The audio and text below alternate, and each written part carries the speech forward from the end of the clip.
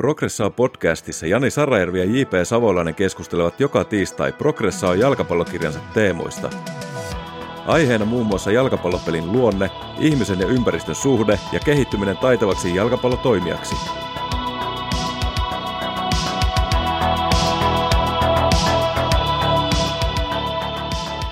Tervetuloa Progressaa-podcastin pariin.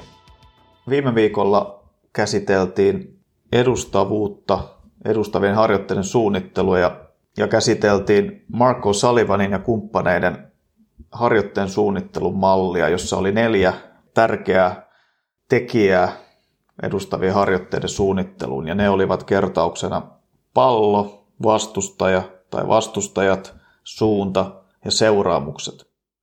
Meillä jäi yksi kohta, eli viimeinen kohta käsittelemättä, eli toi seuraamukset, ja siitä me jatketaan tänään. Eli mitä tällä tarkoitetaan? Eli Mark O'Sullivanin ja kumppaneiden mukaan pitäisi harjoitteessa olla aina seuraamus. Eli jalkapallopelissä esimerkiksi, jos menetät pallon ja et kykene sitten puolustaa sitä seuraavaa tilannetta, niin vastustaja voi tehdä vaikka maalin. Eli vähän niin kuin tämmöisen pelin logiikan kunnioittaminen. Eli aina sulla on niin kuin tavoite, jos et onnistu siihen tavoitteeseen pääsemiseen tai vastustaja on parempi, niin tulee sitten jonkinlainen seuraamus. Joo, tämmöinen holistisempi näkemys harjoittelusta, että ei vaan oteta niitä tilanteita ja lopeteta johonkin tilanteeseen, vaan myös jatketaan siitä sillä tavalla, mitä pelissä mahdollisesti voisi tapahtua. Eli jos vaikka hyökkäjät on maalintekoharjoitteessa, niin pyritään maalintekoon, mutta ollaan valmiita koko ajan myös sitten transitioon. Hyvä ajatus on kyllä sinällään. Joo, siis onhan eri harjoitteissa tai harjoitetyypeissä on paljon erilaisia tapoja käsitellä tätä aihetta. Otetaan nyt vaikka klassikko taas, aaltoharjoite on moneen klassikko tai hyvä esimerkki.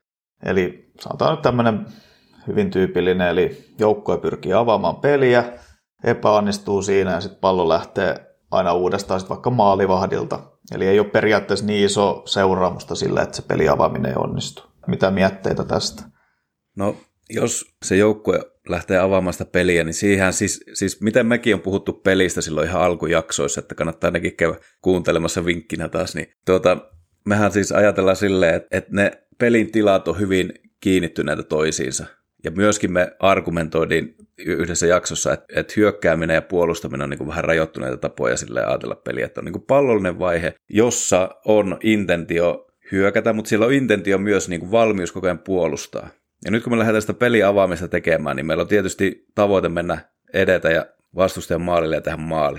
Mutta siinä on myös mahdollisuus, että me menetään se pallo. Eli meillä pitää olla valmius koko ajan sitten puolustaa. Ja se liittyy siihen, kun meillä on se pallo, eikä me vielä edes olla menettämässä sitä, niin meillä pitää olla tasapaino hyvä. Ja sitten jos me menetetään se, niin valmius sitten puolustaa se transitiotilanne. Niin jos tätä ei ole, eikä sitä ollenkaan ajatella, niin helpostihan käy silleen, että me satsataan tosi paljon siihen pelin avaamiseen, otetaan kauheita vähän niin kuin ehkä riskejäkin ja yritetään edetä tietyillä tavoilla, mutta ei ollenkaan mietitä sitä, että miten me nyt sitten puolustettaisiin. Joo, miten sitten sellainen, että joku vetää se pallo hevon kuuseen ja sitten tulee se transitiopallo valmentajalta siihen vaikka keskelle kenttää jollekin pelaajalle, niin onko tämä sitten semmoinen niinku käytännöllinen seuraamus sit siitä heikosta pelin avaamisesta, vai onko meillä jotain muita vaihtoehtoja, mitä voitaisiin ehkä miettiä? Joo, no tässä nyt tullaan siihen, että kun se haastava juttu on se harjoittelun edustavuus, niin se pitäisi olla siis edustavaa pelistä. No niiden seuraamuksien pitäisi myös olla edustavia pelistä. Eli jos mä veän nyt sen pallon sitä sivurajasta yli, kun mulla tuntui siltä, että mä en pysty mitään tekemään. Siis jotkuhan huipullakin tekee silleen, että kun ne avaa peliä, ne vetää pallon sivurajasta yli. Niin ei se pelissä lähde yhtäkkiä siltä keskeltä sitten se transitiopallo, vaan sen takiahan se vetää sen sivurajasta yli sen pallon, että siitä tulee vastustajalle sivurajaheitto, se peli vähän rauhoittuu ynnä muuta, niin mulla on tämmöinen vähän riipua välillä tämmöinen, että me saatetaan siis tehdä semmoisia seuraamuksia harjoitteisiin, jotka ei ole niin kuin ollenkaan edustavia. Niin ehkä tämä sitten myös häiritsee sua, että pelataan vaikka 11v11 koko kentällä ja joukkue on edennyt todella niin kuin nätisti vastustaja kenttäpuoliskolle ja jopa sinne niin kuin boksin reunalle vasti. Ja sitten ei ehkä mene ihan putkea, tulee esimerkiksi vähän huono keskitys tai syöttö, ja pallo kimpoo sivurajasta yli. Ja mitä sitten tapahtuu, niin sitten se alkaa omat maalivahdit sieltä 70-80 metrin päästä toiselta puolelta kenttää. Joo, no siinähän ajattelisi silleen, että jos ollaan tosiaan vaikka murtautumassa siinä rankkarialueen kulmalla ja sitten jotakin tapahtuu, niin siinähän tärkeää on se, että meillä on hyvä tasapaino ja me ollaan valmiita siihen transitioon. Niin haluaisin kyllä harjoitella sitä tilannetta, että siinä tulee niitä menetyksiä. Ja sitten kun voi käydä silleen, että pallo menee vaikka jostakin sivurajasta yli ja sitten, että se nyt vähän niin kuin rikkoontui se homma. Voihan ottaa sivuraja heittokin siitä, ei siinä mitään. Mutta haluaisin sitten ehkä tuoda siihen mahdollisesti se transitiopallo, vaikka se ei olekaan täysin edustava pelistä, koska pallo meni sivurajasta yli, niin se olisi sivuraja. Mutta siihen tilanteeseen, jos toisen transitiopallon tai jonkun tilanteen, että niillä oikeasti pitää puolustaa sitten niillä pelaajilla, jotka oli murtautumassa, niin sehän tuntuisi, että se auttaisi niinku joukkuetta kehittymään sitten. Niin tämäkin on vähän tämmöinen, ei ole mustavalkoinen, vaan vähän semmoinen sumea taas, että on erilaisia tapoja ja on erilaisia perusteet käyttää erilaisia seuraamuksia eri harjoitteissa. Joo, kyllä. Että jokuhan voisi sanoa, että tuo eka esimerkki siinä peliavaamissa pallo sivurajasta yli ja sitten transitiopallo keskeltä, niin sanoin siitä, että se ei ole looginen eikä se tunnu hyvältä, mutta sitten miksi tuo olisi nyt sitten looginen, kun se pallo meni siinä murtautumisvaiheessa, mutta on siinä semmoinen pointti, että kyllähän me varmaan kumpikin haluttaisiin valmentajina saada niitä transitioita kyllä siinä peliavaamiskin harjoitteessa, mutta se vaan, että mikä teko ja mikä seuraus, niin se yhdistelmä on niin kuin haastava, että kyllä me halutaan siinäkin peliavaamisharjoitteessa totta kai niitä transitioita, että me pystytään sitten puolustamaan semmoinen nopea vastahyökkäys. Mutta miten se syntyy, niin se on se toinen kysymys. Ja sitten se on ehkä myös se, jos sä vaikka peliavaamisvaiheessa syötät ja se vähän kimpoo vastustajasta tulee sivuraja. Niin se on sellainen tilanne, missä me ei haluta eikä oleteta, että tulee se vastustajan niin kuin vastahyökkäys esimerkiksi. Mutta jos me vaikka haastetaan murtautumisvaiheessa tai keskitetään, niin siinä me halutaan ottaa se tietynlainen riski myös siihen menetykseen, jolloin se olisi luonnollista, että siinä tulee ehkä menetyksiä enemmän siellä ylhäällä. Joo. Jokaisella siis coachilla pitää vaan itselleen tämä niin kuin löytää semmoinen, että se on jotenkin niin kuin järkevästi toimisi se homma. Että me halutaan avata peliä, me halutaan murtautua, mutta me halutaan olla myös valmiita niihin hetkiin, mitä tapahtuu niiden jälkeen. Ja semmoinen suhteellisen looginen jatkumo siitä, niin kuin, koska ne pelaajathan sillä harjoitteessa niin kuin, näähän pelaajana mietit myös, että nyt kun jotakin tapahtuu ja sitten tulee yhtäkkiä joku todella epälooginen jatkumo siitä, niin onhan sekin on vähän semmoinen vähän ihmeellinen asia siinä, kun harjoittelee. Kyllä, mutta ehkä voisi tämän pohdinnan jälkeen siirtyä seuraavaan ja myös sellaisen tietynlaisen, niin kuin, mitä olen miettinyt, että vähän niin kuin seuraamus, että niin kuin, mikä asia on tärkeää myös sellaisissa harjoitteissa, missä ei ole vastustaja välttämättä, sä puhuit nyt tämmöisestä syöttötrillistä ja muusta. Ainakin omissa joukkueissa on tehty lähes aina, niin on sellainen, että jos se pallo karkaa, niin valmentaja esimerkiksi pistää uuden pallon saman tien peliin, jolloin sitten se on vähän niin kuin, ok, siinä on joku arvo, mutta ei välttämättä niin iso arvo sitten sillä, että se syöttö menee omilla. Entäs sitten, jos joukkueella olisi yksi pallo vaan, ja jos se pallo tulee harhasyöttö, niin se joutuu vaikka hakemaan, että tulee vähän niin kuin tällainen seuraus. Mitä mieltä tällaisesta niin kuin lähestymistavasta? Joo, mielenkiintoinen lähestymistapa on, niin mietitäänpä lapsia, kun ne pelaa. Mitäs lapsilla, silloin kun ne pelaa pihapelejä, niin on yksi pallo, tai niillä olisi sitten tosi monta palloa, niin varmasti se vaikuttaa siihen niiden toimintaan. Ja se on sama se on aikuisillakin, että jos aikuiset tottuisi, että ei ole kovin paljon palloja, niin kyllä se alkaa se arvo nousta sille, että ei laita sitä palloa jonnekin kauas pois, koska se joutuu aina hakemaan. Että on sillä merkitystä, mutta en ole varma, miten sitten vaikka ammattilaisjoukkueessa, jos tekee sen, niin siellä saattaa alkaa tulla vähän parran pärinää, että mitä nämä coachit oikein tekee. Mutta se vaikuttaa kyllä pelaajien toimintaan.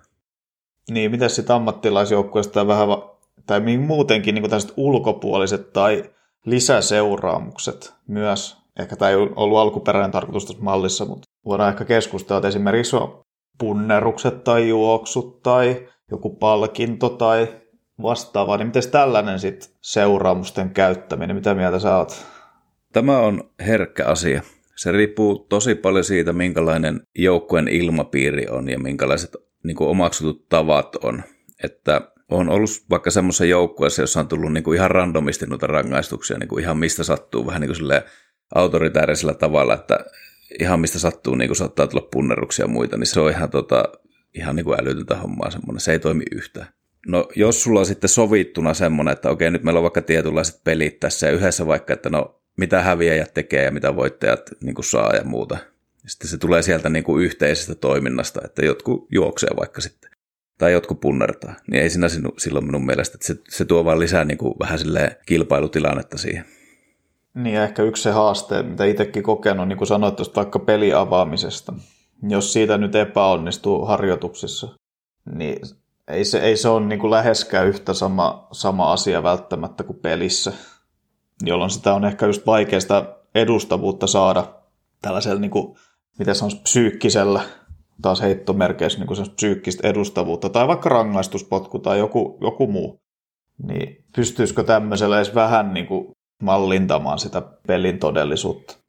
No en ole ihan varma, että tuommoisella vaikka punnerrukset ja juoksut, niin toki jos sulla pitää juosta niin kuin joku ihan älytön matka, niin kyllä se alkaa vähän tuntua siinä pikkuhiljaa viikon mittaan, jos joka reenin jälkeen tulee sitten epäonnistumisen jälkeen niin kuin joku kauhean rankkara, niin kyllä siinä vähän alkaa miettiä, silloin sillä alkaa tulla arvoa, mutta yleisesti niin se on niin mielestäni vaikea nuilla tavoilla sitä tehdä, mutta kyllä silti sitä edustavuutta sitä on pakko meillä miettiä, niin kuin, että miten me oikeasti voidaan tehdä niistä harjoitteista myös vähän niin kuin henkinen edustava mallinnus, mitä me kirjassakin käsitellään, niin paremmin peliä vastaavaksi. Mä oon ihan varma, että tähän vielä muutaman vuoden jaksossa, niin siihen kehitetään lisää juttuja. Niin onhan meillä yleisesti jo käytössä esimerkiksi, tai on eri asia, että lasketaanko pisteet vaikka ei. Että kuka voittaa jonkun harjoitteen tai peli. Niin sekin jo luo niin kuin tietynlaista edustavuutta. Kyllä. Se yleinen ilmapiirin semmoinen kasvaminen siinä joukkueessa, että kaikella on merkitys. Että kaikilla, mitä me tehdään harjoitteissakin, nämä vaikka pelit ja muut, että niillä on suuri merkitys, että me halutaan parantaa sitä meidän pelaamista, niin sekin jo auttaa siihen, että oikeasti sinne mennään niin kuin sitten tosissaan sinne harjoitteisiin. Yhteenvetona voisi sanoa, että tämmöinen pelin logiikan mukainen seuraamus on taas hyvä lähtökohta siinä harjoitteen suunnittelussa. Eli jos menetät pallon, niin siinä on seuraamus, eli vastustaja voi tehdä maalin, tai jos et pysty puolustamaan, niin seuraamus on siinä, että vastustaja tekee maalia. Sen niin kuin kunnioittaminen, jolla sitten vähän niin kuin ideana, että molempien joukkueiden ja niiden pelaajien pitää niin kuin yhdessä niin kuin sopeutua molempien osapuolten siihen niin kuin harjoitteeseen, eikä vaan niin kuin yhden tai ei kenenkään. Kyllä. Näihin sanoihin meillä onkin hyvä päättää tämä jakso, ja ensi viikolla meillä onkin mielenkiintoinen aihe sitten, niin käsitellään meidän kirjan nykytilannetta, eli ei muuta kuin kuulemisiin ensi viikolla. Moi moi!